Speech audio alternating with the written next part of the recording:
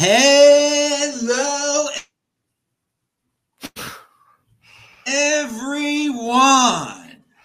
This is Adam Meister, the Bitcoin Meister, the Disrupt Meister. Welcome to This Week in Bitcoin, SuperSpreading Bitcoin 2022. Today is January the 14th of 2022. Strong hand. Buying over crying. Be a unique beast. Fitting in is overrated. Personal responsibility is the new counterculture. Buy and hold. Bitcoin is the next Bitcoin in motion. I'm offended by selling. Compete, don't complain. Conviction. Defiance over compliance. Oh, yeah, that was a lot. But we got you the best guest in the space. We're here every Friday. And Zach Vol makes his return. Oh, I've been looking forward to this for a while. Brecky is back in the house. And Bitcoin Mechanic. This dude is a legend. He's making his, the first appearance on the show. But he's great, and it's going to be awesome. Hello, my elite friends. Thanks for all the support. Hey, check out the links below. Pound that like button. Let's start this off by telling you that, remember, I am pumped because the Miami Bitcoin Conference, Bitcoin 2022, that's coming up on April the 6th and 9th in Miami. We're already in the year 2022. Use the link below to get a discount to get in. Prices are only going up. You can use the Adam10 discount code. It's all mentioned below. I'm very excited about the event. And I mean, JP Sears is going to be there. We're going to be able to meet JP Sears in person. That's pretty cool. I'm not usually, I've met a lot of cool people, but I'm excited about that. I'll be able to touch his long red hair and laugh at his funny comedy. That's pretty amazing. He's going to be there. All right. So we're pumped about Miami. We'll ask all three of these guys if they're going to be there. Brecky and Zach, I was hanging out with them in Miami the last year. We had a blast down there. All right, but let's get into the news of the week, all right, and the articles of the week, the things that I thought were we should talk about. We'll start with Bitcoin Mechanic is going to talk about this article from Bitcoin Magazine. Bitcoin is not democratic, part 1. Problems with democracy. It's by Alex Vetsky. As the concept of democracy regresses before our eyes, Bitcoin presents a new way of ordering society and incentivizing progress. All right, so at the very least, I think we could say that democracy and Bitcoin kind of clash if you actually know what democracy is. But let's get into this, man. Is this just a clickbait headline, Bitcoin Mechanic, or what's up with Bitcoin and democracy? Well, I mean, I like Svetsky, a good friend of his. I think he's far too kind in his takedown of democracy. I think he's far too generous with it. I was tweeting out a tweet storm about how shitty democracy was yesterday, just anyway. And then this whole thing happened. And I was, whatever it is I said about it, I said it's always the elites telling you, oh, they're attacking us for our democracy. We need to protect our democracy. This is an assault on our democracy. It's never anyone else talking about it. It's always the people that benefit from it being a democracy, the people allegedly representing you. They're the ones that benefit from it. And it's never us. But some people actually have it filtered down into their subconscious, and they believe, yeah, this is a thing I want. I want democracy. I want, if a bunch of people disagree with me, I want them to be able to force their will onto me. That would be just awesome if that would happen. That's a positive. I like it. And I think it's too, I don't know. I think it's too generous a stance to take that Svetsky takes, because it's worse than any of that. People will really, they genuinely will vote for their own enslavement every time. And if you don't want to get carried on, if you don't want to get dragged down and be in the vehicle when someone decides to steer it off a cliff, then you're best off fighting democracy at every turn of every step of the way. And people used to complain about republicanism versus democracy and talk about how there isn't really a meaningful difference and how they both reinforce one another. And I just don't think so.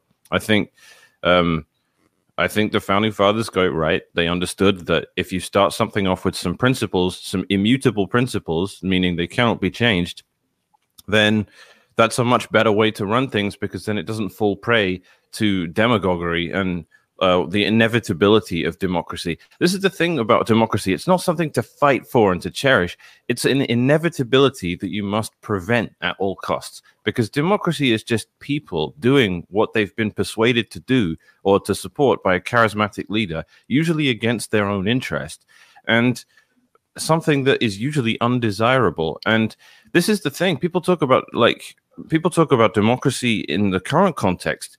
This is what kills me about Corona Nazism and all this bullshit we're living through right now, is that it's super democratic. People actually want this stuff. It's nothing. The fact that Justin Trudeau up in Canada, where I am, is acting the way he's acting and talking about unvaccinated people the way he's talking about them, that's nothing more than a reflection of the fact that that's what the majority of Canadians want.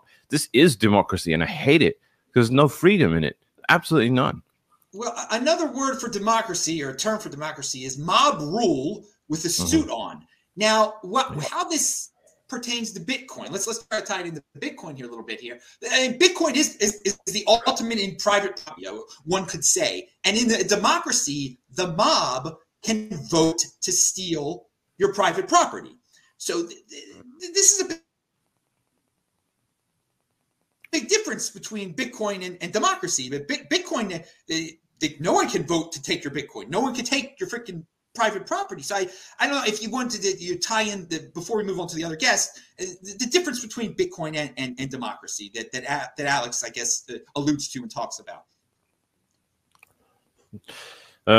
Bitcoin is more like a republic. It has some founding principles that cannot be changed, at least not easily. They still require some active form of maintenance. In Bitcoin, we can look at that as the final step of verification, the large network of nodes that need to be satisfied in order for the proof of work that miners do to be valid and to be worth anything. So the fact that mechanism is there and the self-reinforcing nature of it, the game theory that glues it all together, that means it's like American republicanism, which gave us the greatest country ever with the greatest set of values ever. But unfortunately, as now it's become clear, the Constitution is just a piece of paper. If you're not going to defend it, if you're not going to stand up for your freedoms, they will just go. So in Bitcoin, you have a far more robust mechanism of maintaining the founding principles of how the whole system came to be and how it should continue. And it's not just a hard money. It's like this. I know we all know Thomas Strollite, right? I guess Brecky, you do because you're in Swan, right? And we were talking on Spaces about how Bitcoin it's the opposite of all other political ideologies. It doesn't work on paper, right? We still haven't technically solved the Byzantine generals problem. It's in theory, it's still not actually solved, but in practice, Bitcoin works. It's the opposite of all other political ideologies, where that wasn't real socialism, that wasn't real libertarianism. We need more capitalism, and the problems with capitalism is because we don't have enough capitalism. Everyone gets to say, it's not, you didn't try my ideology properly, but Bitcoin's the only one that works, like actually in practice. Even if you say, oh no, this is going to go wrong, that's going to go wrong, it doesn't. It keeps everyone honest. It works really well. You can't get rug pulled. And that was something we were talking about on Spaces with Toma. And I forget why I bring it up. I lost my train of thought, but it's such a reliable system in that sense. And it works on so many levels that, like we started saying, on our political orientation is Bitcoin. I'm a Bitcoiner. That's it. I don't care if, I don't want to say I'm a socialist or a capitalist or a libertarian or any of these things, because they're all just only good in theory. None of them actually work or are achievable in practice. Bitcoin it's the perfect practical solution. So yeah, what did you say to sparkle that, Adam? You said something like, how does Bitcoin, what was your question again? Because I was going to round off there and I forgot how. Bitcoin can't be,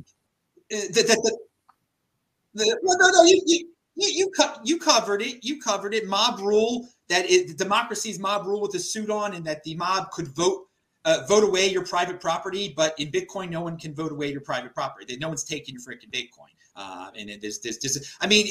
Bitcoin is like pure law, and in democracy, the law can be voted away, basically. Yeah. But let's go to Zach. Your take on the Svetsky article or Bitcoin and democracy. Sorry, I was muted there. Unmute. There we go. Yeah, it's definitely an interesting question to think about. I don't think there's any one system of government that you can say perfectly like describes how Bitcoin's protocol functions and how the network operates. One second. But like democracy, so I agree, like our current system of government leaves a lot to be desired. I think that's a pretty uniformly felt sentiment across all types of parties and political affiliations, and even not just in the United States, maybe particularly not in the United States. But regarding or relating this back to Bitcoin, like there are some elements of democracy that Bitcoin adheres to and are quite useful in how the network operates, obviously. Like you can say democracy is mob rule, which maybe carries a bit of a negative connotation, but sort of neutrally phrasing it, it's just rule by the majority.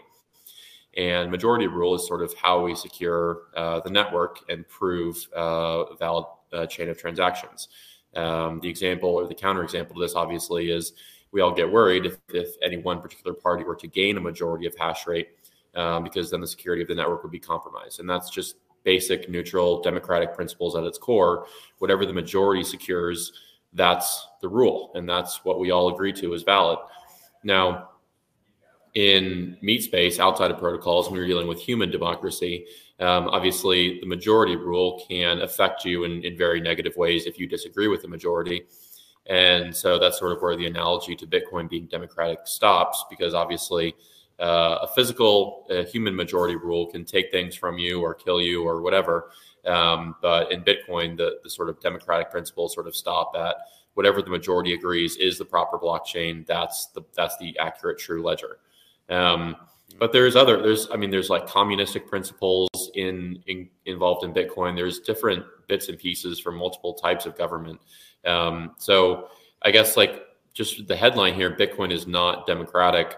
Like yes and no. I mean, it just sort of depends on how you want to frame it. And I mean, I think there are, hints of democracy in how Bitcoin operates, and democracy, democratic governments definitely aren't the best system.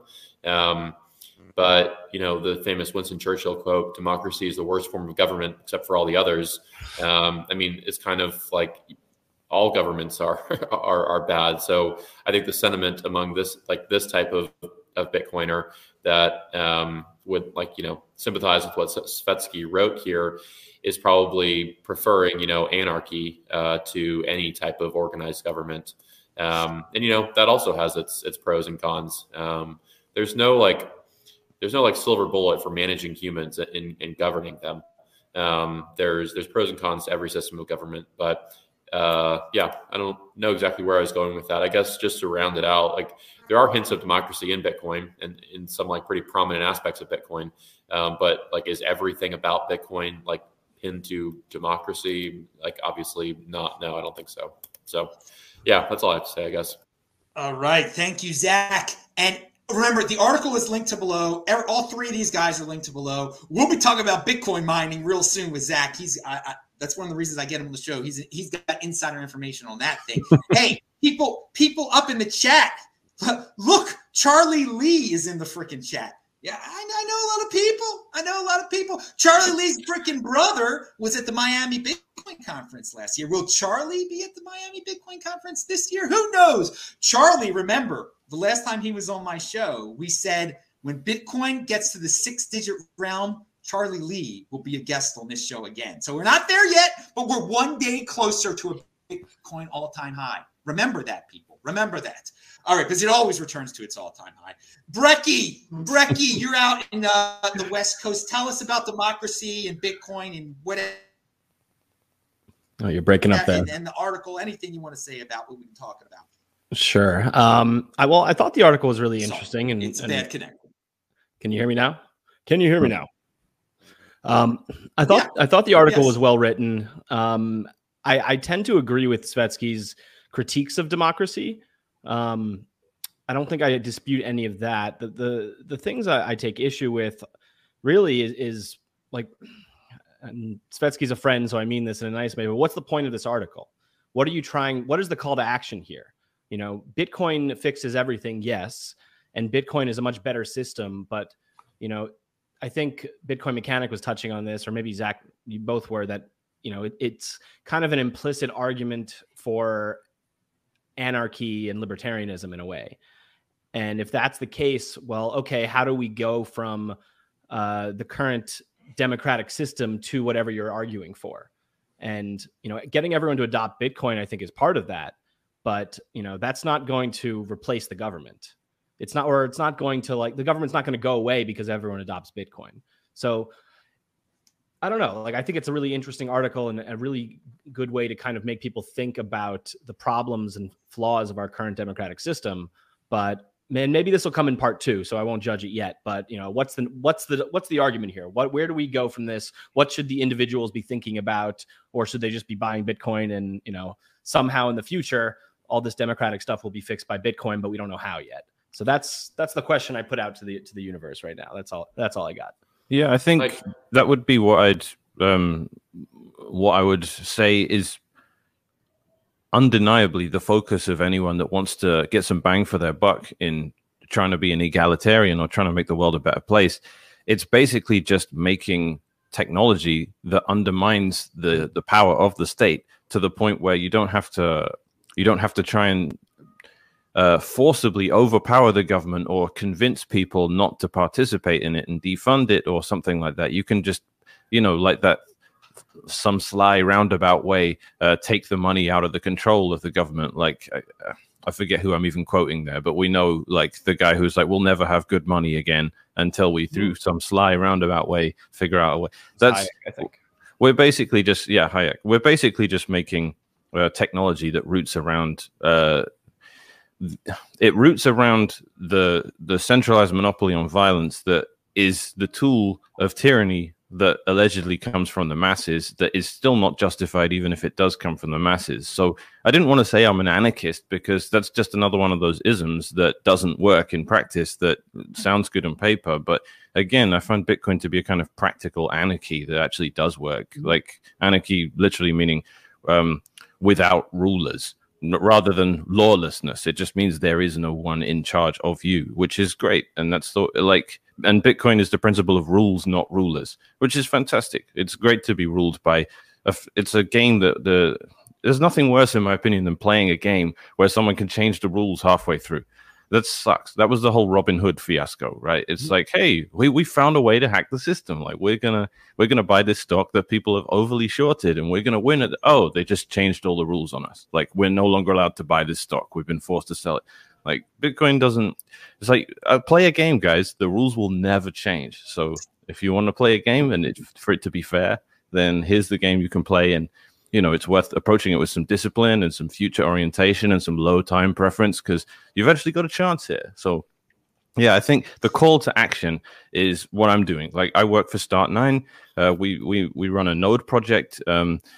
It's a whole Bitcoin stack on a Raspberry Pi, but it's everything else too. So it's the ability to host your own social network and your own chat using the Matrix instance and a Mastodon instance. So yeah, you have your own social network hosted yourself as well. BTC Pay server, so you don't need to rely on things like Square and things like everything. The idea is that every service we use in the digital realm is dependent on some small clique of people, because you're basically a child and you need someone else to host your services for you, and they can either allow you access or deny you access. And it doesn't matter if you're a sitting president, you can get cut off from your access to these services, right? And so the idea is you need to grow up and be an adult, and not your keys, not your coins, but there's everything else too, right? Not your social network, not your Mastodon instance, not your social network, not your data, not your file browser if you're using Google Cloud or iCloud or Google Drive or any of these things. None of it's yours, right? You're not taking responsibility for any of it, so you're just totally dependent. You're like a kid asking his mom, "Can you drive me to the store?" And if she says no, you can't go because you don't have a car yet. You're not independent. So I think once you go down that path and you get independence with your own digital services, then then that's sort of the call to arms. It's just like, ignore it. Don't vote for other people. Don't do this stuff. Just build tech that makes the state irrelevant and redundant. And then by default, everyone is free and everyone has to grow up and become self-sovereign. I think that's the call to action there. That's at least the one I respond to. And I think it's the noble pursuit in the modern world. Well said. Well, I think that Alex might just be trying to protect Bitcoin from all the people that are going to say it should be more democratic. The people who want to change the rules, to cut them off at the pass before people bring up this as a FUD attack vector on Bitcoin, saying it's not democratic enough and it's destroying democracy. Maybe that's why he wrote the article there, I think. Or it's something you could take away from it. All right, let's move on to some other news from this week. And Congressman Tom Emmer out of Minnesota proposed a bill to seek the ban the Fed from issuing a digital currency to consumers. He doesn't want there to be a FedCoin. There's going to be a FedCoin eventually, but for consumers to have access to it. Now, I think that will happen one day. I guess it's a noble cause on the congressman's part, but I just wanted to see what the panel had to think about that news story. So, Zach Voll, we'll start with you. The FedCoin bill from Tom Emmer. Yeah, definitely an interesting piece of news. Sorry, some background noise there. Not sure if that came through. I think it's interesting. The little summary here at the top of the piece says the bill was introduced basically to limit or to prevent a CBDC on grounds of like privacy risks. And, I mean, I'm all for privacy as well, but like what privacy is at risk here? We have none already. So what is he trying to protect? Would be my question to him, but still like bravo to his, initiative and thinking. I also agree with you though, Adam. I think it's, inevitable that there will be one of these. So this may be more of like a symbolic act instead of, something that he thinks will actually happen. But the U.S. Fed has made it very clear they're not really in a rush to sort of launch a CBDC. They know, technically, on balance, like China is far ahead of them in this sort of project, like launching a central bank digital currency. The Fed, has said multiple times, like we, plan to do something like this, but we're not in a rush. We want to do it right, whatever right, means. But I think, ultimately this, probably won't have that big of an effect, but still good on him. Big fan of everybody who wants to protect privacy. Just don't really think there's much left to protect at this point. So, yeah.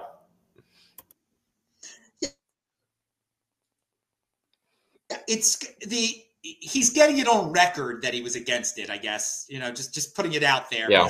There's no stopping it. And it will, it's going to be a social credit score. I mean, the thing is, let them compete. I say, let them have it. Let the fools buy into it. As long as we're not forced to be into it, it's, I mean, whatever. The 80% are going to do what they're going to do. It's going to be so convenient. As the other guests mentioned before, I mean, people are begging to be slaves this day in this day and age in terms of the virus. So they'll be begging to be financial slaves in terms of having a convenient account with the Fed where they can wire you your money to stay home easily. All right, but Brecky, your take on this? I don't think I have too much more to add. It's really nice to see that there's somebody in Congress who kind of gets it, even if what he's proposing is not going to happen. But I think that's one of the nicer things of this past year is that, we've seen politicians who get Bitcoin, some who kind of get it and others who actually really get it. But, it's as broken as democracy is, it's better to have some people in who are participating, who understand what we're, fighting for than to not have them there.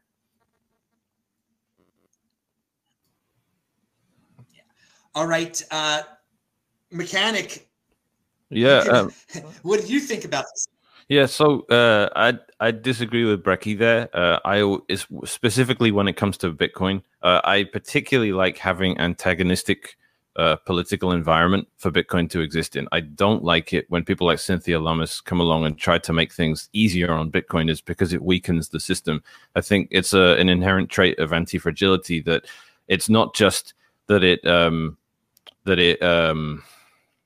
well, the main thing is that Bitcoin thrives in an adversarial environment. It doesn't just survive them, it actually does better.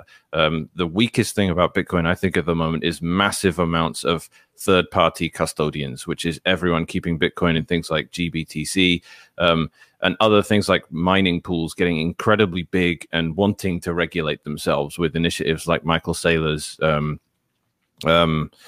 the Mining Council, things like that. Those to me are very, very dangerous things to exist, and they can only exist in a favorable legislative environment. I'd much prefer it when governments go on the attack, on the overt attack, I should say, and make Bitcoin straight up illegal and force everyone to learn self-custody, force the price to go up, force everyone to run a full node. To me, that is literally the most helpful thing they can do to Bitcoin, even though it hurts and it is stressful in the short term when governments do go on the attack. So I'm not a big fan of when they're, when they're trying to help us out, and that's usually my take. And it's not shared by a lot of the community, but I find recently a lot of newer Bitcoiners actually really don't see it that way at all. They're freaking out and saying, "Call your senator," over and over again. A few months ago, like, you got to call your senator. We need this. We need that. And I'm like, if you think Bitcoin needs favorable legislation from the United States government, you should sell all of your Bitcoin immediately, because it was built deliberately to withstand things like that. And not only is it built to withstand it, it's built to thrive in those circumstances. So, but it's not whether Bitcoin needs those things, because I agree with you. But that's the thing, is like, is the Mining Council going to kill Bitcoin? No. Is Cynthia Lummis' support going to kill Bitcoin? No. So why, if I had a preference, why would I want to live in a country where it's illegal than one where it is legal?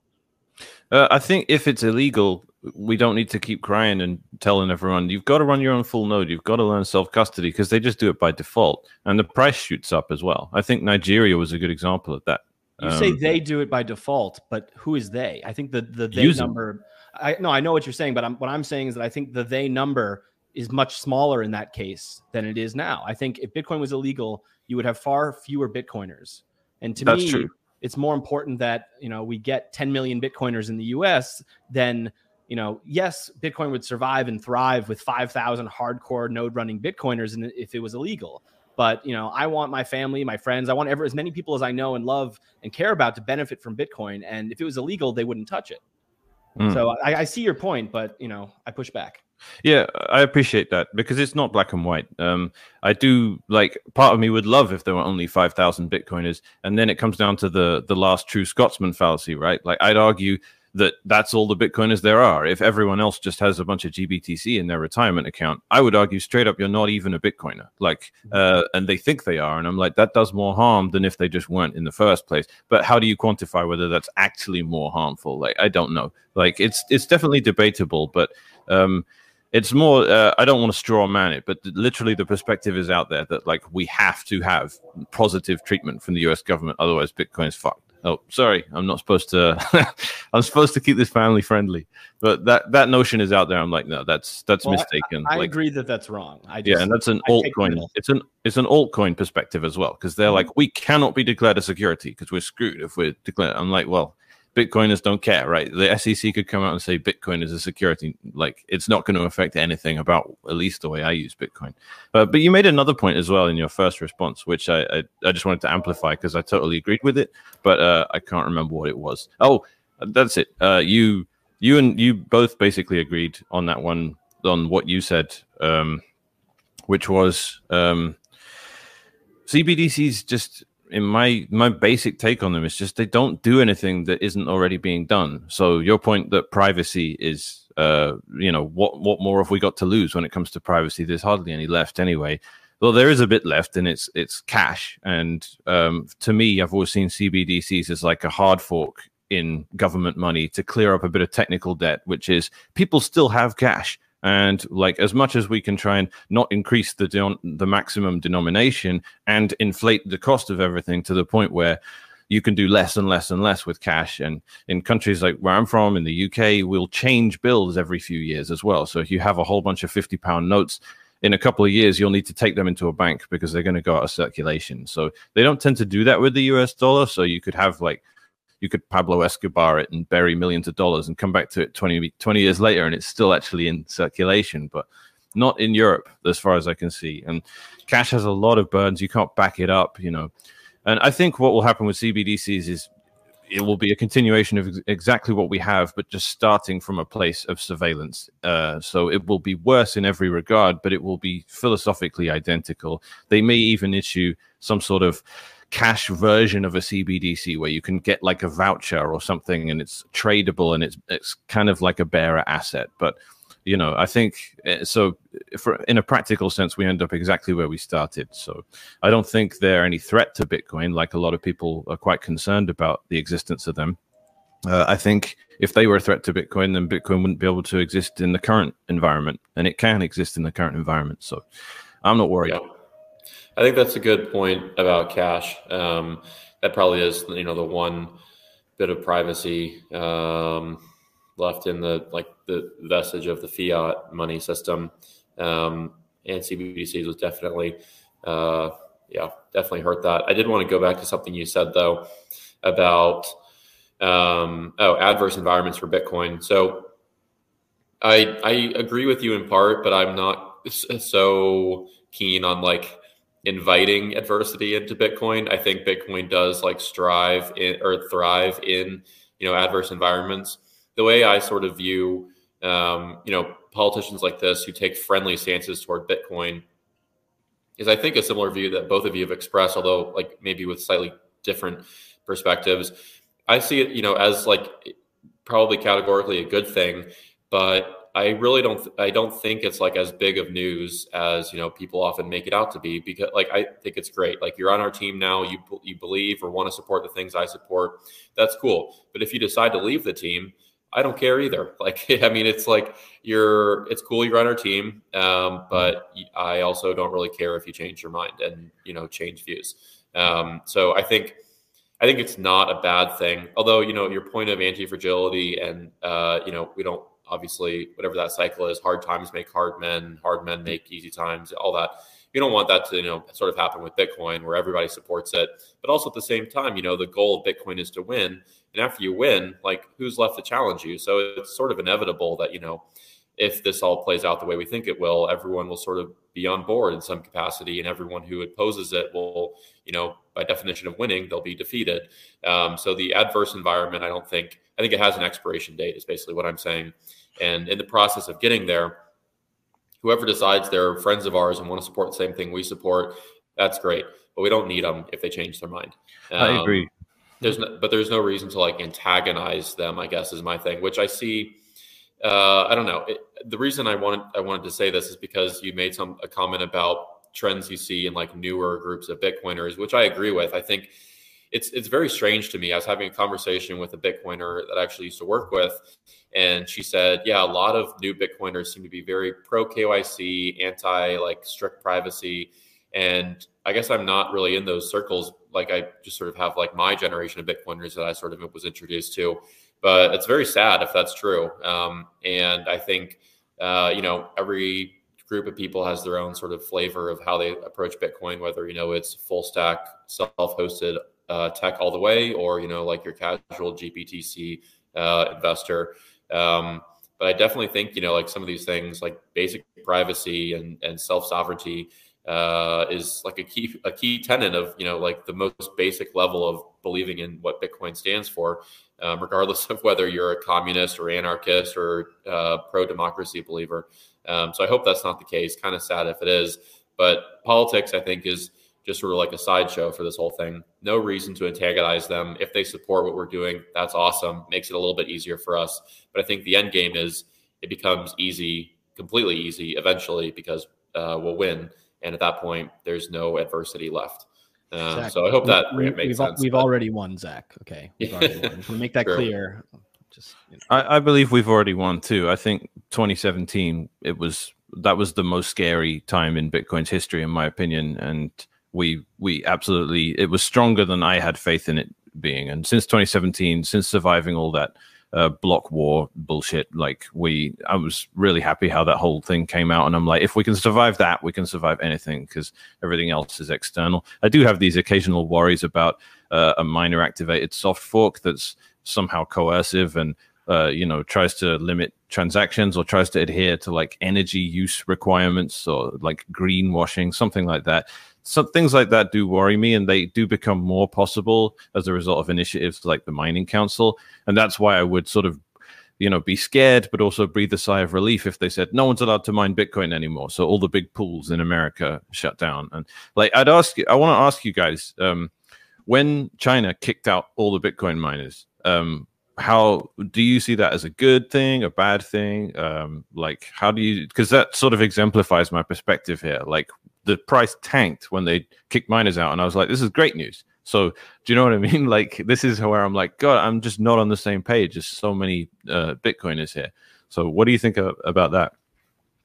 Yeah, I agree with you 100%. I think it's a great development. And I think I agree with you in the fact that I don't think there's any way to frame that as long-term bad development for Bitcoin. I think maybe, I don't want to misrepresent your ideas, but I would agree with you if you're sort of saying like all of these stress tests for Bitcoin are key to prove the network, rather than like we want to live in a 24/7 adverse environment forever for Bitcoin, which I don't necessarily agree with. But I think the big block war, the China ban, like the final China ban, all of those are key stress tests for different vectors of the network, all of which ultimately produce very good, healthy, long-term results, even if there's like short-term turbulence around them. But yeah, like the China ban was phenomenal for the health of the network. Like, it really sucks because there are a lot of miners still hurting from it. And there's a small subset of miners that I really feel for, because they left China, migrated to Kazakhstan. Now Kazakhstan's screwing over miners again, and they're having to relocate a third time, or I guess a second time, to a third location.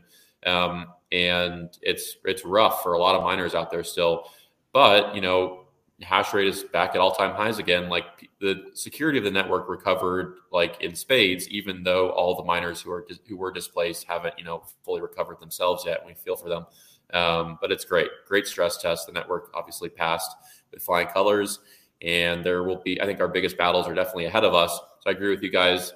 We have won, but I still don't think the biggest battles are behind us for the network. And some of them will be technical, some of them will be like political, but we'll get through them. It'll, just the pattern is the same: stress test, short-term turbulence, long-term success. And that just happens over and over again in different ways. But yeah, the China thing was great for the network overall. What's your perspective on it, Brecky? I mean, Zach just speaks for me. He's a brilliant guy. I don't have much. I mean, yes, like everyone was worried for like, a few minutes. I think I wasn't worried. Like, it's one of those things when you've been around Bitcoin like long enough, you realize it bounces back. So long-term good. That's all I got. I don't know. And if you're a miner, man, like, it just meant you got almost twice the sats for your electricity. Like, it was incredible. Like, what's interesting now also is I feel like we're seeing a resurgence. It's just starting, I think, but a resurgence in interest in home mining and individuals mining their own Bitcoin. And that's really really exciting to see. I don't know what'll happen. Like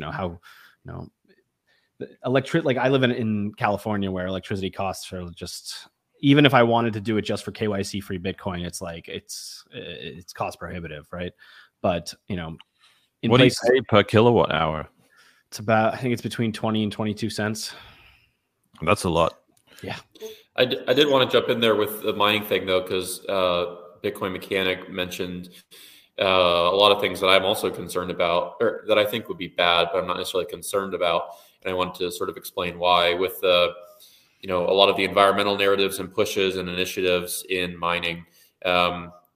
Looping this back to what we were talking about earlier about democratic principles, I think like this is where Bitcoin's elements of democracy shine, right?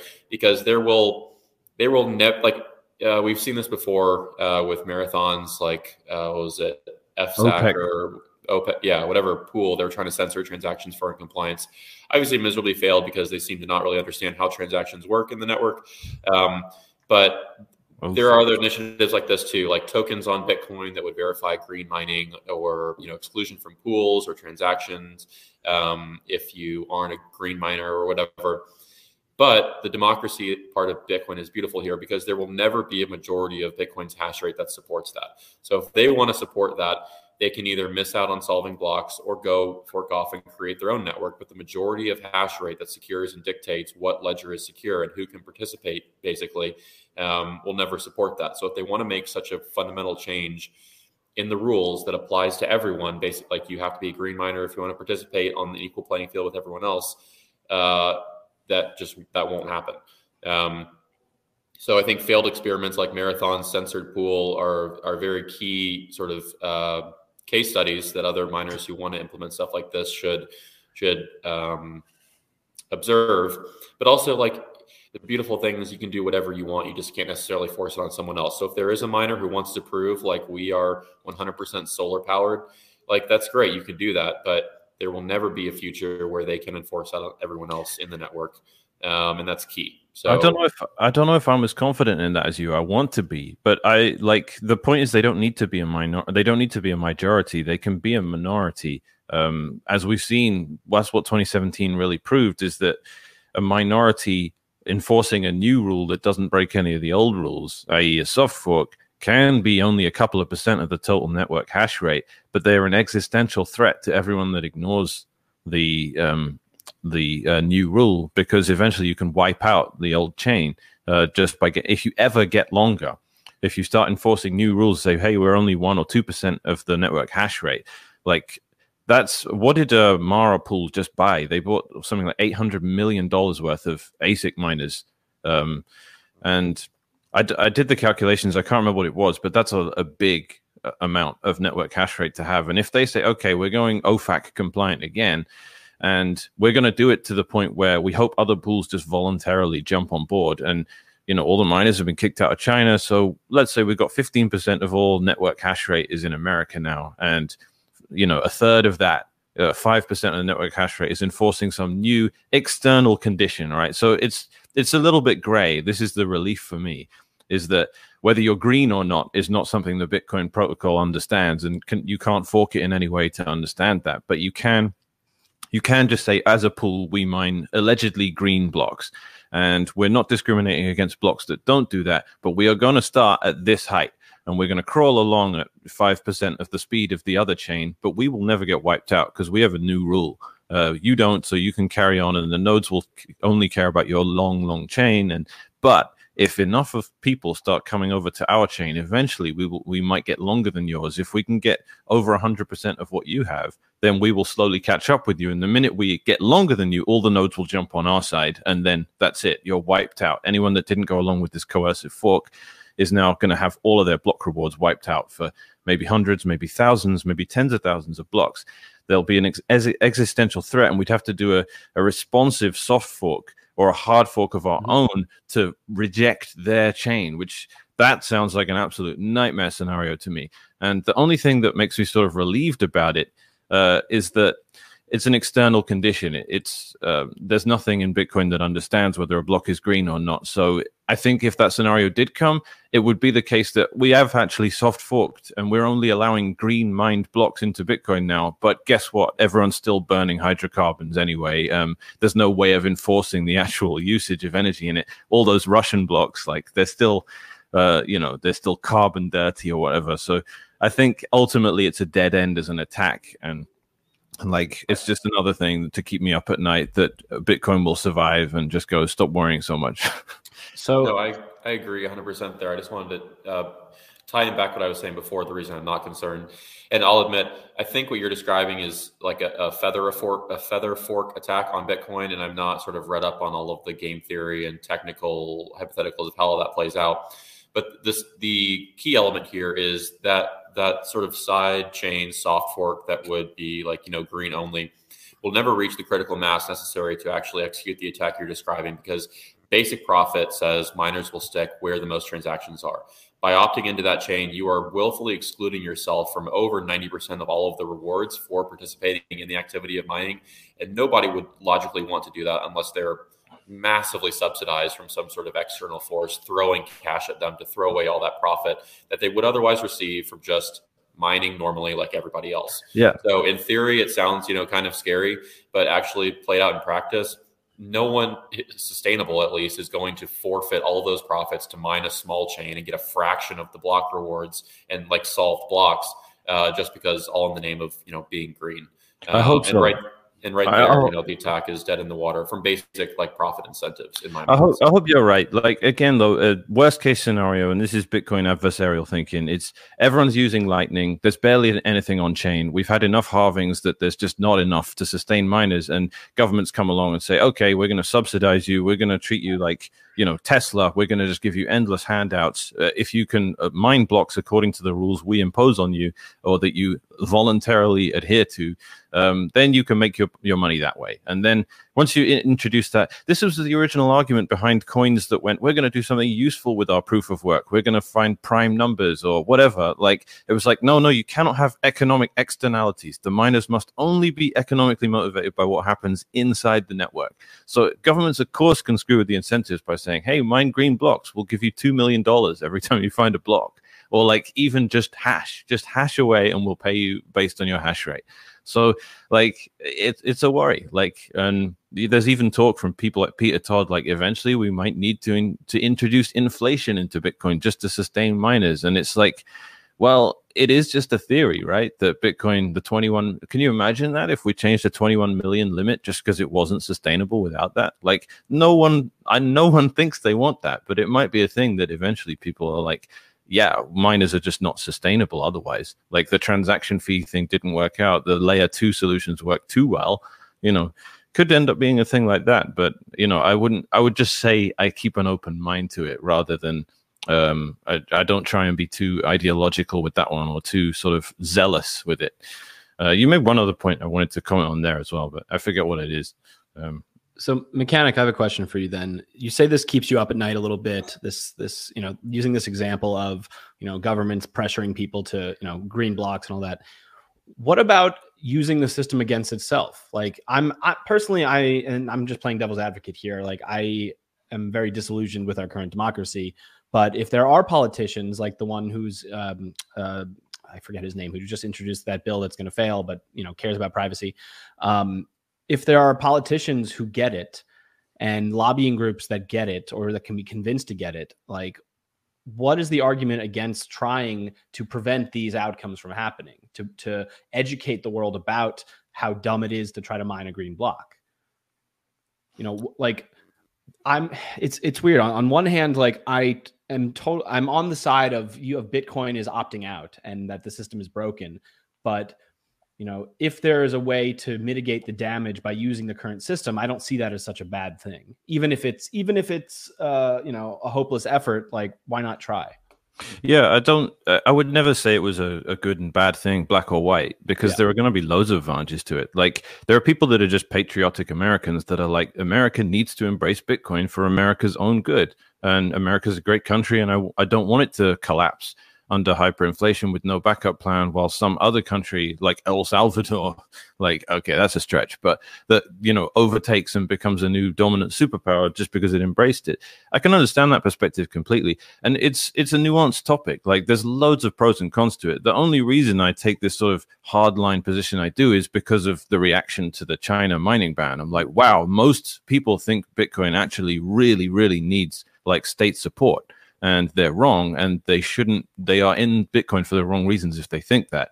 So that's the reason I take that hardline stance, because I don't really see that many people taking it. And, this is cypherpunk technology. It's not crypto. Like we're in different worlds, right? So I agree with you, but I can't really say it's good or bad. I'm just saying, like, in principle, an anti-fragile thing should actually thrive in circumstances where it's attacked, like an immune system sort of thing. Like, it's like, I remember Andreas making that analogy years ago with Like, do you overly shelter your children? Cotton wool, like hand sanitizer everywhere. Like, that's bad for them in the long term. And if you let them run around and play in the dirt and all that stuff, they get stronger and tougher. And, you know, it's an old analogy and it's well understood. And to take it back to democracy as well, like there's one thing I was thinking of where you can have changes occur in a society or a system where it's just a very small intolerant minority, right? And that's very anti-democratic. And I think that would be and like wokeism like would be a great example of that, right? Like, because it's the majority of people don't care about all this like language policing and, you know, absurd behavioral things, but it just became a tiny intolerant minority that populated that just sort of overrun Silicon Valley and just dominated everything else, and like has managed to change to some extent the English language and all this stuff. And that's sort of an analogy for what I fear with soft forks, with coercive soft forks going on. You know, it doesn't need to be a 51% attack. It can just be a tiny little amount, because as long as they introduce this new set of intolerant things or a new rule set that can exist in harmony with the old rule set without breaking them, changes can occur, even if it's only a small amount of people. So that isn't democratic, of course, but those kinds of changes are what make big changes in allegedly democratic societies. All right. We've gone down the rabbit hole. I just want to say one thing. You've got the adversarial thinking going there. You take it to an extreme, and I just don't want everybody to worry. I always, because after shows like this, people start emailing me, oh, wait, there's going to be a green mining takeover. No. He's just thinking long term. He's looking out for Bitcoin. It's about the adversarial thinking there. So good job, mechanic, looking out for Bitcoin's best interest and coming up with these scenarios that we don't hear about that often. I want to say that CS2 sent $5 in the super chat. We're $62 we need now to get another One Bitcoin show next week. Thank you, dude. He says government's main concern is not that criminals will use Bitcoin. It is that everyone else will use it. All right. That's some people in government. Yeah, definitely. I mean, the freaking what's her face from Massachusetts, Elizabeth Warren. Her main concern is that not the criminals use Bitcoin, that everyone else will use it, and they won't be able to print as much money anymore and buy all the stuff she wants for the government. All right, so let's now that we're talking about mining here, we got into a mining discussion. I wanted Zach to give us an update on, his mine. He works for a mining company, but real quick, cover the story this week. We were talking about solo mining. So a small operation mined a block, got a block reward. What was that? Two people got very lucky. Mined a Bitcoin block. I got very lucky. Nice one, Brecky. They were both me, actually. Yeah. What was up with that, Zach? It's been a big week for solo miners. Let me see who was tweeting about it. Khan Kalivas. Yeah. I don't know him too well, but he posted links to the two blocks. Like one solo miner solving a block on their own is, pretty lucky, but two in the same week is ridiculous. So some crazy luck streaks going on for a couple of these solo miners. One of them looks like he said was only running with 116 terahash, so maybe two old machines or like one almost latest gen. And then one of them had, I guess, only 126 terahash. So I don't know, like basically the idea of mining with pools is, the more hash rate you combine, the more hash rate you throw out the network, and the better your odds are of solving a block. And so you get paid out more regularly. For anyone listening who doesn't quite understand how this works, the only reason you would like solo mine is, if you don't really care about regular payouts, you kind of do it as a hobby or, to use some other byproduct from mining, like I guess heat being the only other one. And you just have machines running, don't really care about receiving the rewards regularly. But, sometimes like it's also often called like, lottery mining, where you just mine and hope, that something like this happens to you every now and then, where, solving one of these blocks at like what we're at, like $45,000 worth of Bitcoin, or 43, that probably pays for, at least a couple of years of mining expenses, and you can, keep running. But yeah, very rare, very unusual, and 2 in the same week is, kind of crazy. So it's been fun seeing these two miners solve these 2 blocks here. Yeah, I wouldn't. Would you? I wouldn't recommend anyone get. I mean, it's luck, and yeah. Did anyone do the maths and see like how it compares to winning the lottery? Like they had around 120 terahash, right? Hold on, I'll pull up the thread. John, I think, did the numbers yesterday. Okay. All right. When you're doing the numbers there, I want to get Zach's opinion on what's it? Jack Dorsey is.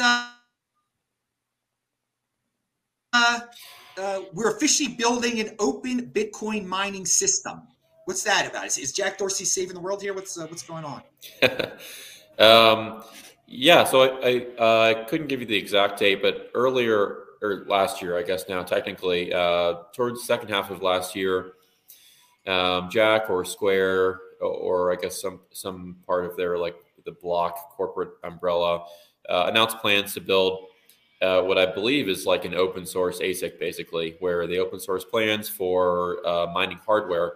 And, this just seems, another step in their process and plan to develop and release that, which is really cool. So designing ASICs and building and manufacturing ASICs and testing them is like very, very capital intensive. And not really sure when we'll actually see like a usable product from them, or a reliable usable product from them. But it's, building it in the open is in line with the ethos of Bitcoin. And, if you're pretty much, you have micro BT and Bitmain ruling the market here for Bitcoin miners. So a third, and at that open source competitor introducing more hardware, different hardware into the market would be great. And also, not to knock Canaan, but they've lost a good bit of market share there. So it'll be cool to see new hardware. It'll be cool to see open source hardware. And just the question is, when we'll see something reliable and usable. Like miners they want to buy stuff that they know and trust, and they don't really like have much patience for machines that go down a lot, which is why, like everyone, a lot of people used to love Avalon's, Canaan's models, and they had a lot of problems. And once you piss off miners, they have a hard time like gambling again, basically on, all right, let's buy their new generation, risk a lot of downtime, risk a lot of money that we'll never recoup. So definitely like some trust to win over, but I think it's a great initiative. Just, they have a lot of work ahead of them for sure. But they seem to be wanting to do the right thing, and that counts for a lot. Could you comment on Blockstream's development as well? Blockstream building the green mining farms, I guess. Well, they're coming out with an ASIC as well too, right? Oh yeah, they bought Spunduli's. Yeah, that's it. Yeah, and I don't believe that's open source, but I think they face a similar thing. Like they're a similar situation. And I know of at least 2 other sort of stealth projects right now of people trying to build their own ASICs also for Bitcoin mining. So we're going to see a lot of new hardware coming into the market.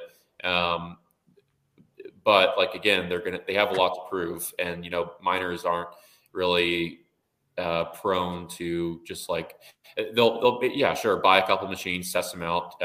But they really need to be proven before, miners are going to go big on new hardware. So it'll be cool to see these different ASICs hitting the market from Square and Blockstream and a couple other projects that are still like in development. But yeah, they Bitmain and MicroBT have like almost a decade, well over a decade between the 2 of them of research and development on how to make the best ASICs for Bitcoin mining. And so it's cool to see all these new competitors coming into the field. Like, it's obviously a signal there's lots of profit that they're targeting, and the market is very healthy for mining. But they are new entrants, and the incumbents are very well capitalized, have a lot of research and development, have a very good product. So definitely have their work cut out for them for sure. So I found the numbers. The chances of getting a solo block You basically have a roughly 0.00006% chance of finding a block before somebody else is expected to find it. So that's these two guys got very, very lucky. Also, this is just low hanging fruit, and I don't know why we didn't do it sooner, but every ASIC should just be painted green. Seems obvious to me. We'd be green mining. Everyone would be green mining. It would just work perfectly. So I don't know why we don't do that. I think everyone should paint their ASICs green. I will say I do love the Blockstream's name for their ASIC also. I think Adam tweeted it's like the Cyber Hornet or the Hornet or something. That's what they're going to call their model. So that's cool branding, and crypto branding goes a long way. So what happened with the Dragon Mint stuff? Did that work out? I'm not really sure. I don't know too much about that. Fair enough.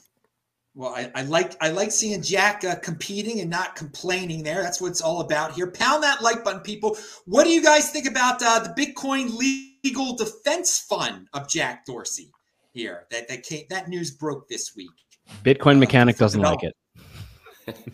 Let's start. Yeah, that's because we were talking about government protection from the government.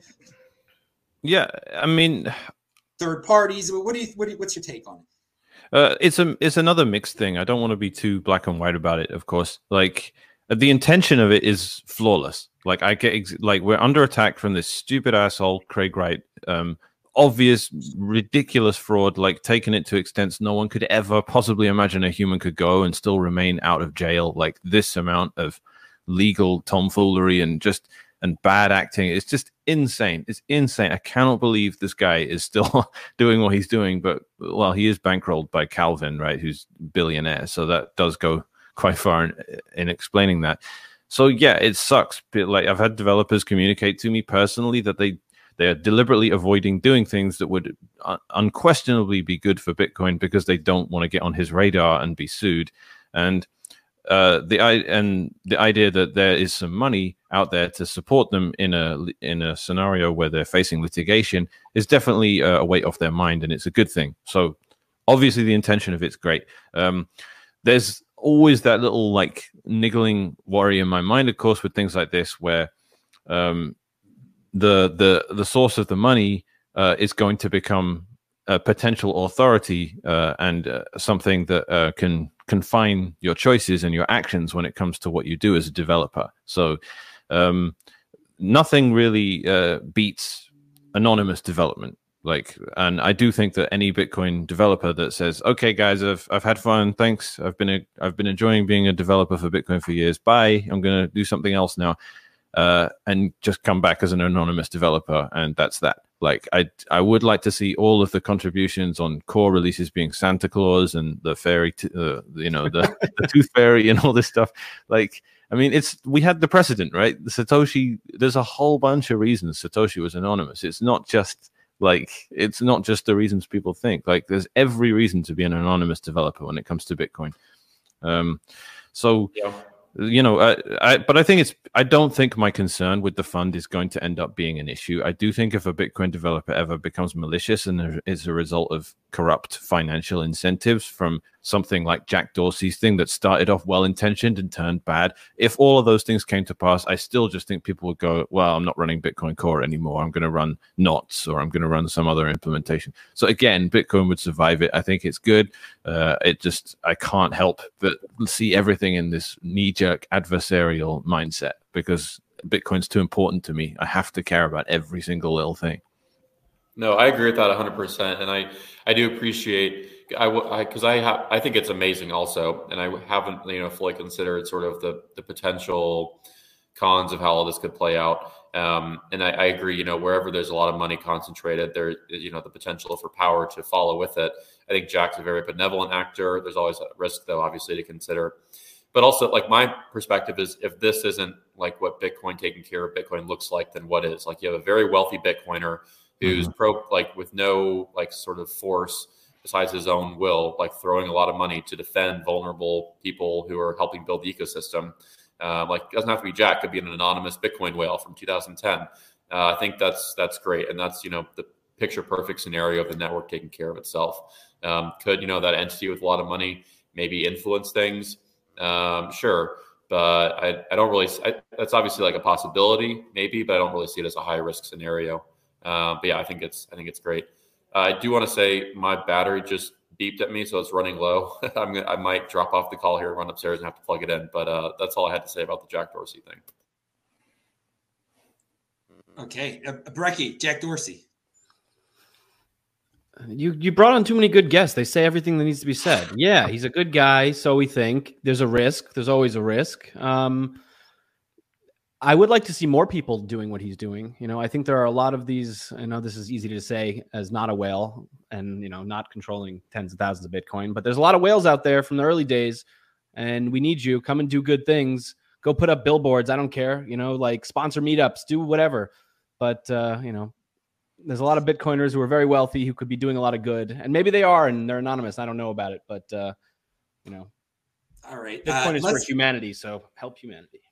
Zach, I don't want your battery to run out or anything like that. You're a prominent guy on Twitter, Zach.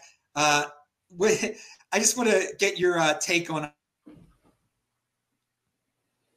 Plan B. You're not Plan B's biggest fan, and the pedestaling of certain models.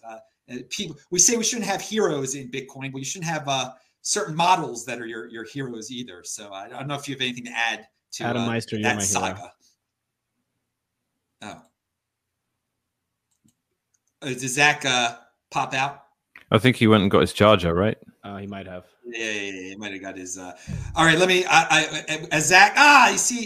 Zach is about to give us his insider information. I want to remind everybody: link to below a volcano mining music video about Bitcoin is linked to below. You guys should check it out. Volcano is that from Roger 3000? It's real quick. It's a fan of the show. He made a. Yes, it is. Yes, nice. It is. He made love Roger.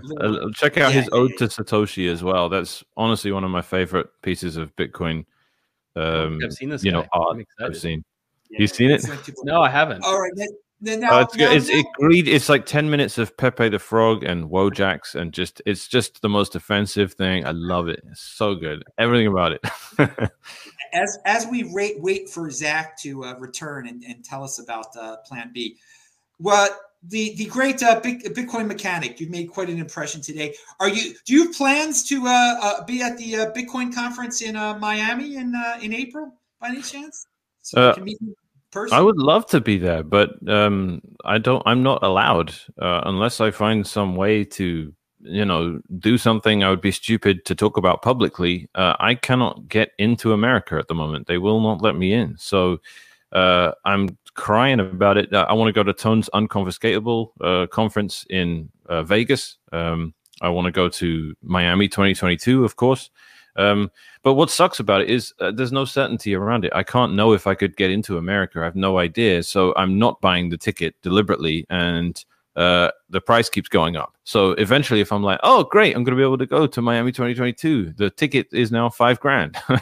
So I don't know exactly. Maybe I'll get lucky again and get asked to speak. I got to speak at Miami 2021. So Aaron Van Weerdem hooked me up with a ticket, and I gave a talk on user activated soft forks. But I just genuinely don't know how I would get into America at the moment.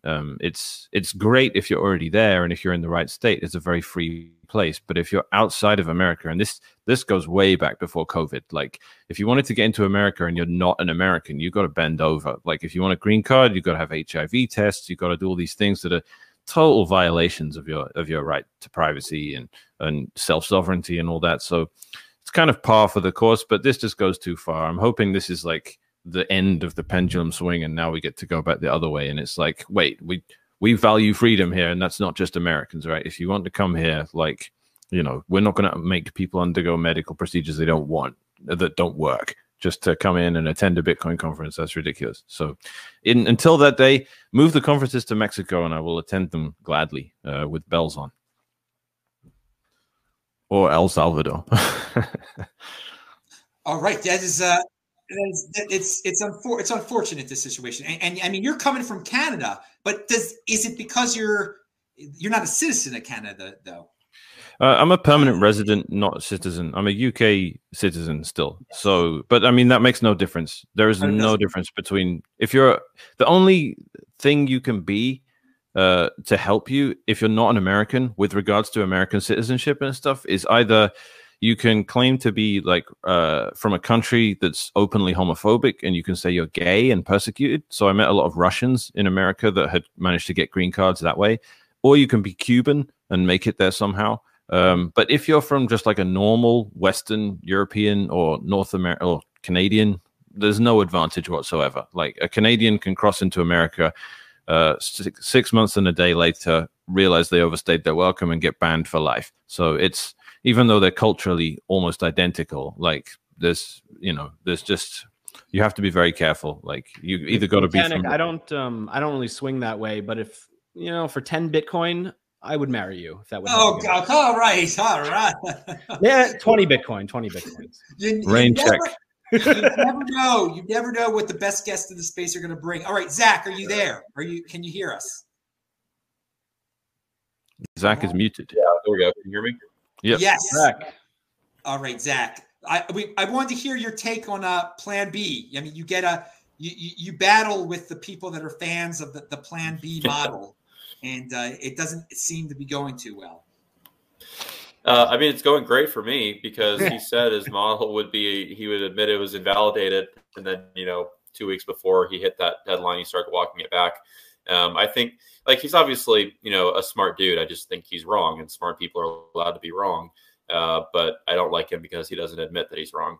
I also think the model hasn't had a lot of good, effects on discourse around Bitcoin. It's created like an obsession with price and these little sort of red and yellow dots following each other, hitting certain dollar denominated price points. And if that's the most interesting thing to you about Bitcoin, like you're free to focus on that, but I think you're dumb. And I think he's sort of like propagated this all through Bitcoin. Like S2F is like our saving grace, and I think a lot of people have pushed it. I don't want to be too critical, but and like I really don't think about it as much as maybe my tweets would allude to. But I just think it's all really dumb, and I think he's smart, but he's wrong, and he doesn't want to admit it. But yeah, stock the flow has become a little bit of a mini cult in Bitcoin, and these things. Like if you want something that guarantees that the price of Bitcoin is going to go up, you just need to look at inflation. It's going to keep going up because everything is going to keep going up in like dollar denominated value. If you're like in Bitcoin to get like rich, I mean, maybe that isn't like the purest of intentions. I don't know. Like, sure, everyone likes making money. I like when my Bitcoin goes up in value, but it's not, the thing I think about all day, every day and care about the most. I think there's other reasons, more important reasons to be here.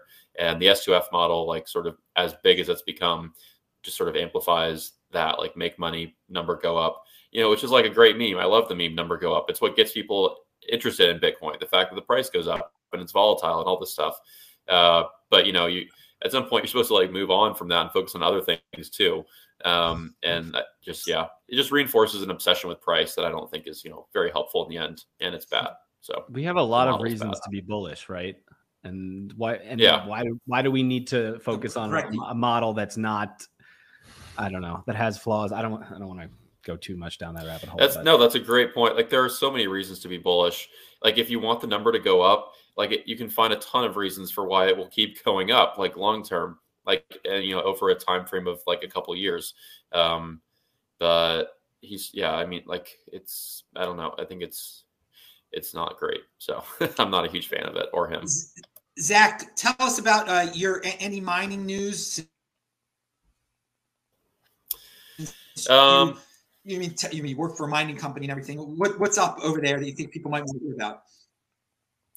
Yeah, I think so. Since you said that, two things I wanted to touch on. I think Breck, you mentioned there's like a resurgence in that sort of came over the past year of home mining, or at least just more broadly like retail participation in mining, which is great and definitely true.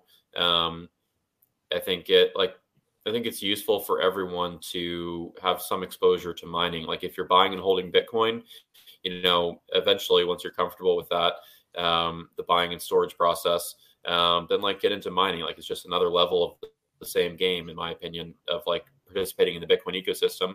And there are lots of people trying to make that as easy as possible. Just like, over the past 5 years, people have tried to make buying and storing Bitcoin as easy as possible.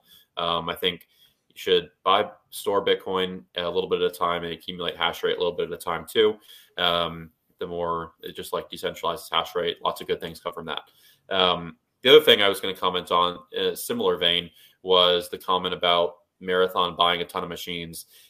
And this is probably my least favorite thing about the mining industry, because people love to buy lots of machines, which is very easy to do, and then write a press release about them, which is also very easy to do.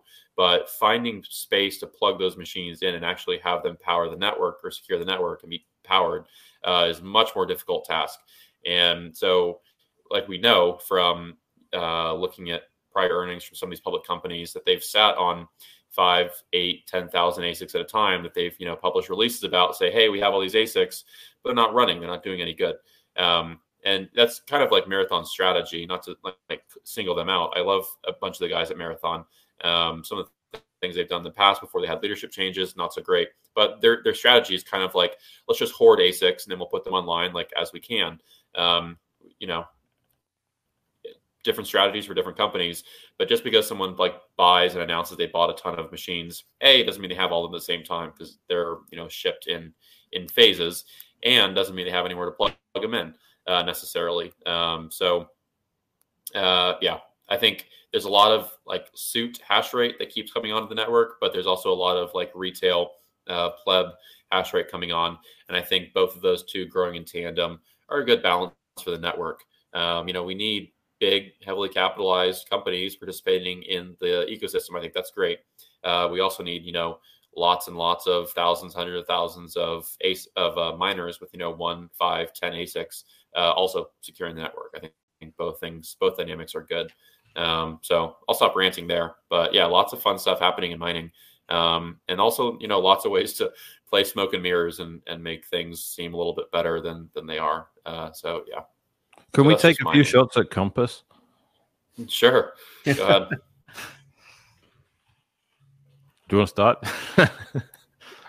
You want me to take a shot at Compass? Well, I don't know. I assumed everyone would have something to I don't know. Like the main thing I have with them is just this notion that you're doing anything in the nature of decentralizing the network, or like by having someone mine on your behalf. Like that's just not a true understanding at all. That's like saying, hey, like have your own Bitcoin, withdraw them from Coinbase, I'll hold them for you. Like then you're doing self-custody. It's like, no, you're not. Like someone else is still in charge of it. Like not your hash rate. You're not furthering the decentralization of anything there. It's like, I'm all for hosted mining if it's like, if someone can go and like get the cheapest electricity in the world and stuff like, but don't pretend it's not like that. It's not what it is, which is like the hash rate's totally not under your control. And it's not even really KYC free Bitcoin either. But so I just find some of those claims a bit disingenuous. And then some of the practices too are like, just don't buy a miner if it's not going to come online for 8 months. Just don't do it. Like the opportunity cost is insane. Like you definitely would be better off just buying Bitcoin. Like, and from what I hear, everyone that does that ends up waiting months and months and months more than they thought they would as well. So I'm really, it's a strategy I'd advise against. I don't know. What do you think about that? Yeah, there's a lot to unpack there. The first thing I'd say is, the claim about being better off just buying Bitcoin is not really the case.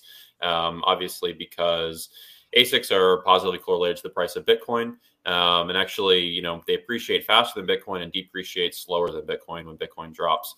Now, if you're sitting on an ASIC, maybe it isn't mining because there are delays, but that ASIC is still worth, $8,000, $10,000, $15,000, and that price goes up when Bitcoin goes up. Also, the one area where Compass could definitely use improvement is sort of communicating the nature of how the mining industry works to its customers, because delays are part of mining. And so has Compass, in the past, kind of overpromised and underdelivered in certain ways, or maybe could have done a better job setting expectations? I think that the obvious answer is yes. And it's a brand new company, and they're working out some growing pains. But delays are sort of the status quo for mining. And so the job before Compass is like to onboard a whole group of people who have never had any exposure to mining before into mining and educate them on how the mining market works. You buy Bitcoin on exchange, it instantly deposits in your wallet. You can withdraw it and do whatever you want. You buy an ASIC on Compass, like there are delays before it starts hashing. Like even if there are no unexpected delays, it won't turn on immediately as soon as you buy the machine. And to your point about custody, yeah, like Compass doesn't pretend that they aren't custodying your machine for you. You have full control over the machine except for SSH access. And if you decide you want to mine at home and not through a hosted facility, then we'll send your machine to you. So there are lots of options. I think Compass is sort of the best option, although definitely not sort of mistake and downside free for mining, especially compared to some of its competitors.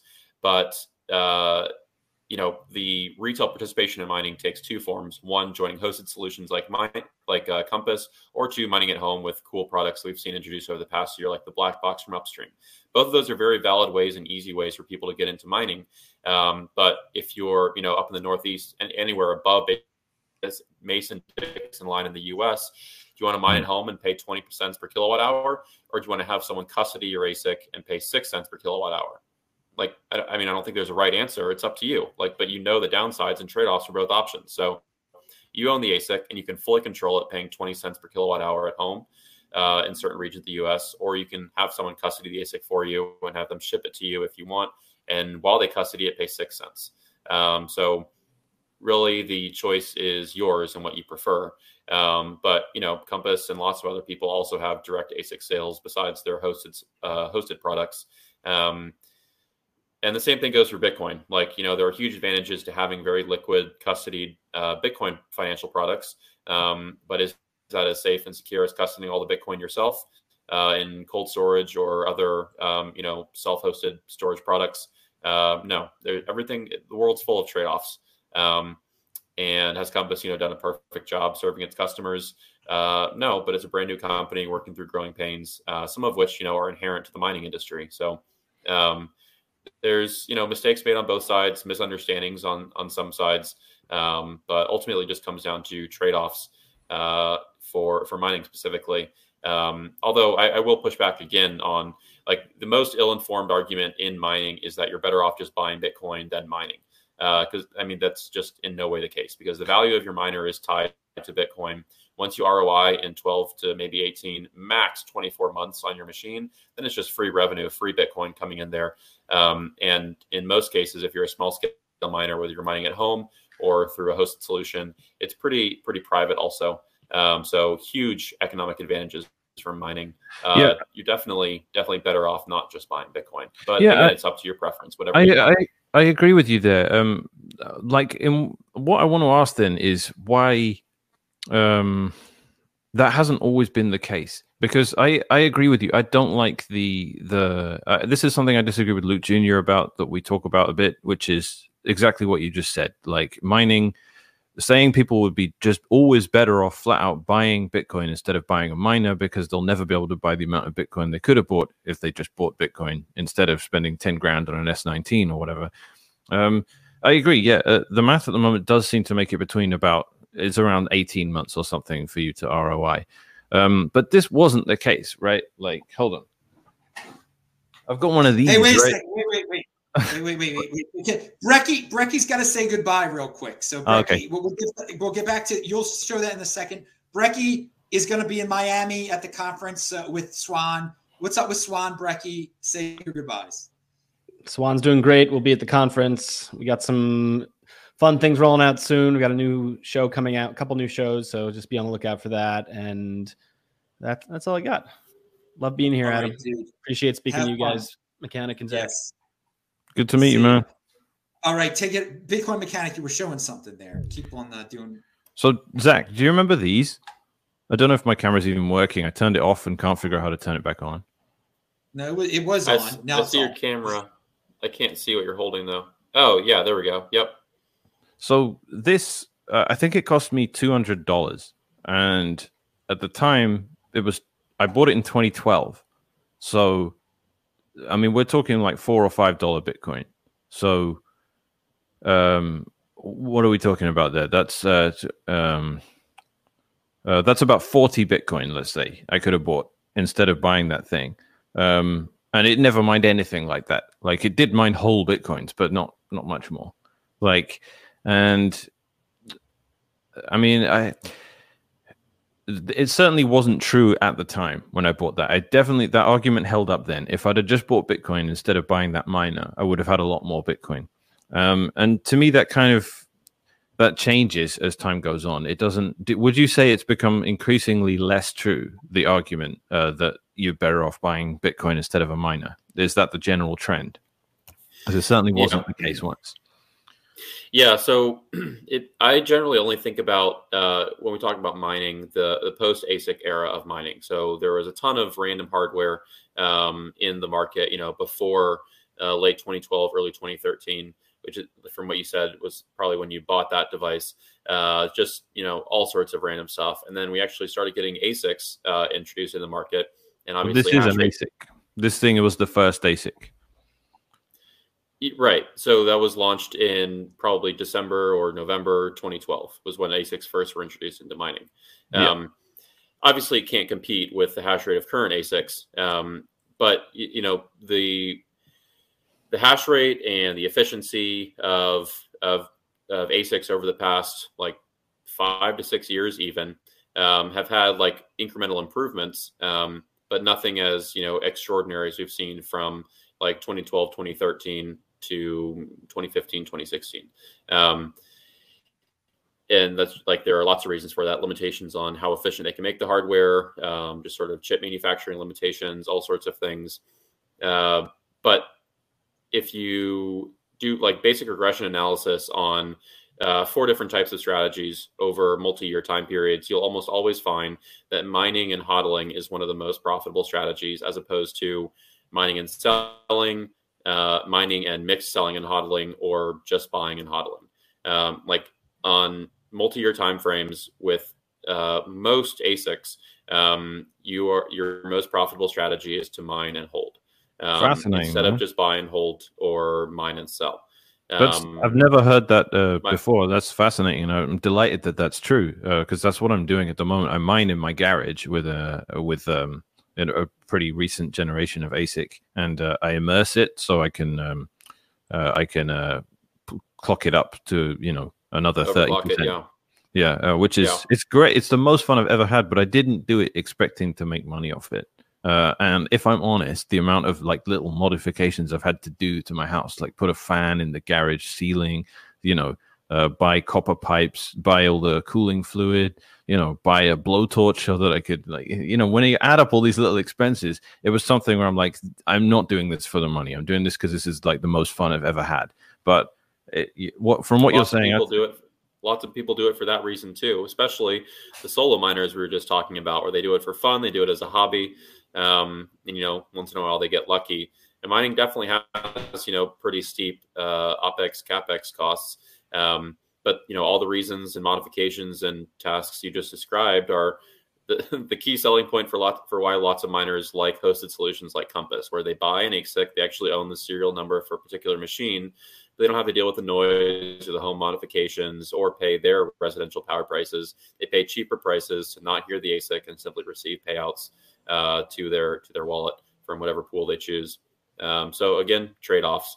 The data I was citing, my friend Austin, who used to be at Great American Mining, I think he's at Galaxy now. He tweeted about this a year or so ago because he got tired of the misconception also that it's better to just buy Bitcoin than mine and hold Bitcoin. But it's definitely not always the case. And you can certainly be very unprofitable mining Bitcoin. It's not like, free money. And I always caution people who are interested in mining to get into mining slowly, just like you got into buying Bitcoin slowly. Like, average yourself into more hash rate a little bit at a time. Just like, I guess unless some people probably go all in Bitcoin from day one. But slowly buy Bitcoin, slowly accumulate hash rate, and you'll do yourself a good service. You're helping the network. And there are different ways to skin the cat of getting into mining, a lot of them, just like there are multiple ways to buy and multiple ways. All right. So let's wrap up the show here, because we've gone a little over, but we're pounding that like button. Whoa. Let's Bitcoin. Zach, are you going to be at the Miami Bitcoin conference this year? I got to meet you in person last year. It was awesome. Do you plan to attend again? Yeah, I'm not sure yet. So probably I'll be there, but not 100% sure yet. I'll keep you updated. All right. That's good. Anything else you want to add that you were doing down there in Texas? Any events? Anything that got left off you want to mention in your final comments here? Don't think so. It's the mining capital of the world down here. Not Austin specifically, but Texas. If you're in Bitcoin and ever in Austin, I'm always on Twitter. Just send me a DM. Would love to grab drinks with anybody watching. I love meeting new Bitcoiners in Austin. It's a great city to be in Bitcoin generally, but great state for mining as well. Well, speaking of the great state of Texas, I will be in Midland, Texas next week. So I've never been there before. I'm curious. So I will be in Texas for a little while very soon. I was in Dallas recently. It's quite a great state. Florida and Texas, who knows which one's number one, number two. I'm not going to get into all that. All right. Now, north of the border, we got the Bitcoin mechanic. Anything you want to add that was left out today? Any conclusionary remarks? You've made a great debut on the show. Thanks for having me, man. I really enjoyed it. Please check out, I just commented in the chat. Please check out my YouTube channel. It would be a big help to me if I could get 1,000 subs. I'm not far off. At the moment, I run my channel is under some attack from some copyright trolls. It's not legitimate, but when you don't have 1,000 subs, YouTube will just close your account and you don't have any recourse. So once I get 1,000, I can start doing what I want to do with my channel again. Secondly, please check out Start9, where I work. We run a node project, but so much more than that. It's a very reliable premium product. It's not like the free versions you get, like Umbrella and things like that. It's a paid product. As a result, it's far more reliable as premium support. It's the best way to run Bitcoin Core Lightning nodes reliably, unless you're really know what you're doing and you're able to get something like that up and running reliably yourself. It's a personal server rather than a personal computer, and as a result, it needs to be rock solid. So run a Mastodon instance, get away from Twitter if you want. Run file browser, get away from iCloud or Microsoft's whatever their cloud thing is. Run Matrix, get away from Telegram and Signal. Self-host all your digital services. Become an adult in the digital realm. It's one of the greatest things I've ever been a part of is working on this. It's called the Embassy. It's called Embassy OS. It runs on a Raspberry Pi, but we've just made it hardware agnostic now as well due to a recent Raspberry Pi shortage. So it's a really exciting project. Start9.com. Please go check it out. I do a demonstration of what it can do as well on a Tone Vay's conference, Understanding Bitcoin in Dubai. You can go and check out the video for that on his channel. The demo I run through is I show File Browser, which is a way of self-hosting your own cloud storage, but it integrates with Pages, Embassy Pages, which lets you spin up a Tor hidden service website instantly, and you can host any data that's in your cloud, and it all integrates seamlessly. And it's literally just a few clicks of buttons to have an uncensorable, untrackable website that cannot be taken down or cannot be modified, and no one can even know who's hosting it, literally with a few clicks of a button, and it's rock solid. So things like that are superpowers. I encourage anyone to come and look at it. It's a super enthusiastic community. Just come in and find out what it's all about. On Telegram if you want, Start9 Telegram. And of course, we host our own Matrix instance as well. So much better is to come in and talk to us in our self-hosted chat rather than a hosted platform like Telegram or Signal, which is not really a solution. Yeah. Oh, yeah. Very good. Best freaking guest in the space every Friday. It was freaking hardcore today. And so I'm just reminding everybody, April 6th to 9th in Miami. It's coming up soon. Use the Adam10 discount code. It's linked to below. Click on it. All three of these guests are linked to below on their Twitter. Follow them. Go to their various media places. They're all over. They're doing their thing. They are in motion. I love it. Shabbat shalom, everybody. I'm Adam Meister, Bitcoin Meister, Disrupt Meister. Subscribe to the channel. Follow me on Twitter at TechBalt, TECHBALT. Have a great weekend. We'll be around next week. And thanks a lot, guest. You were awesome. See you later. Bye-bye, everybody. All right. Peace. Ended it there.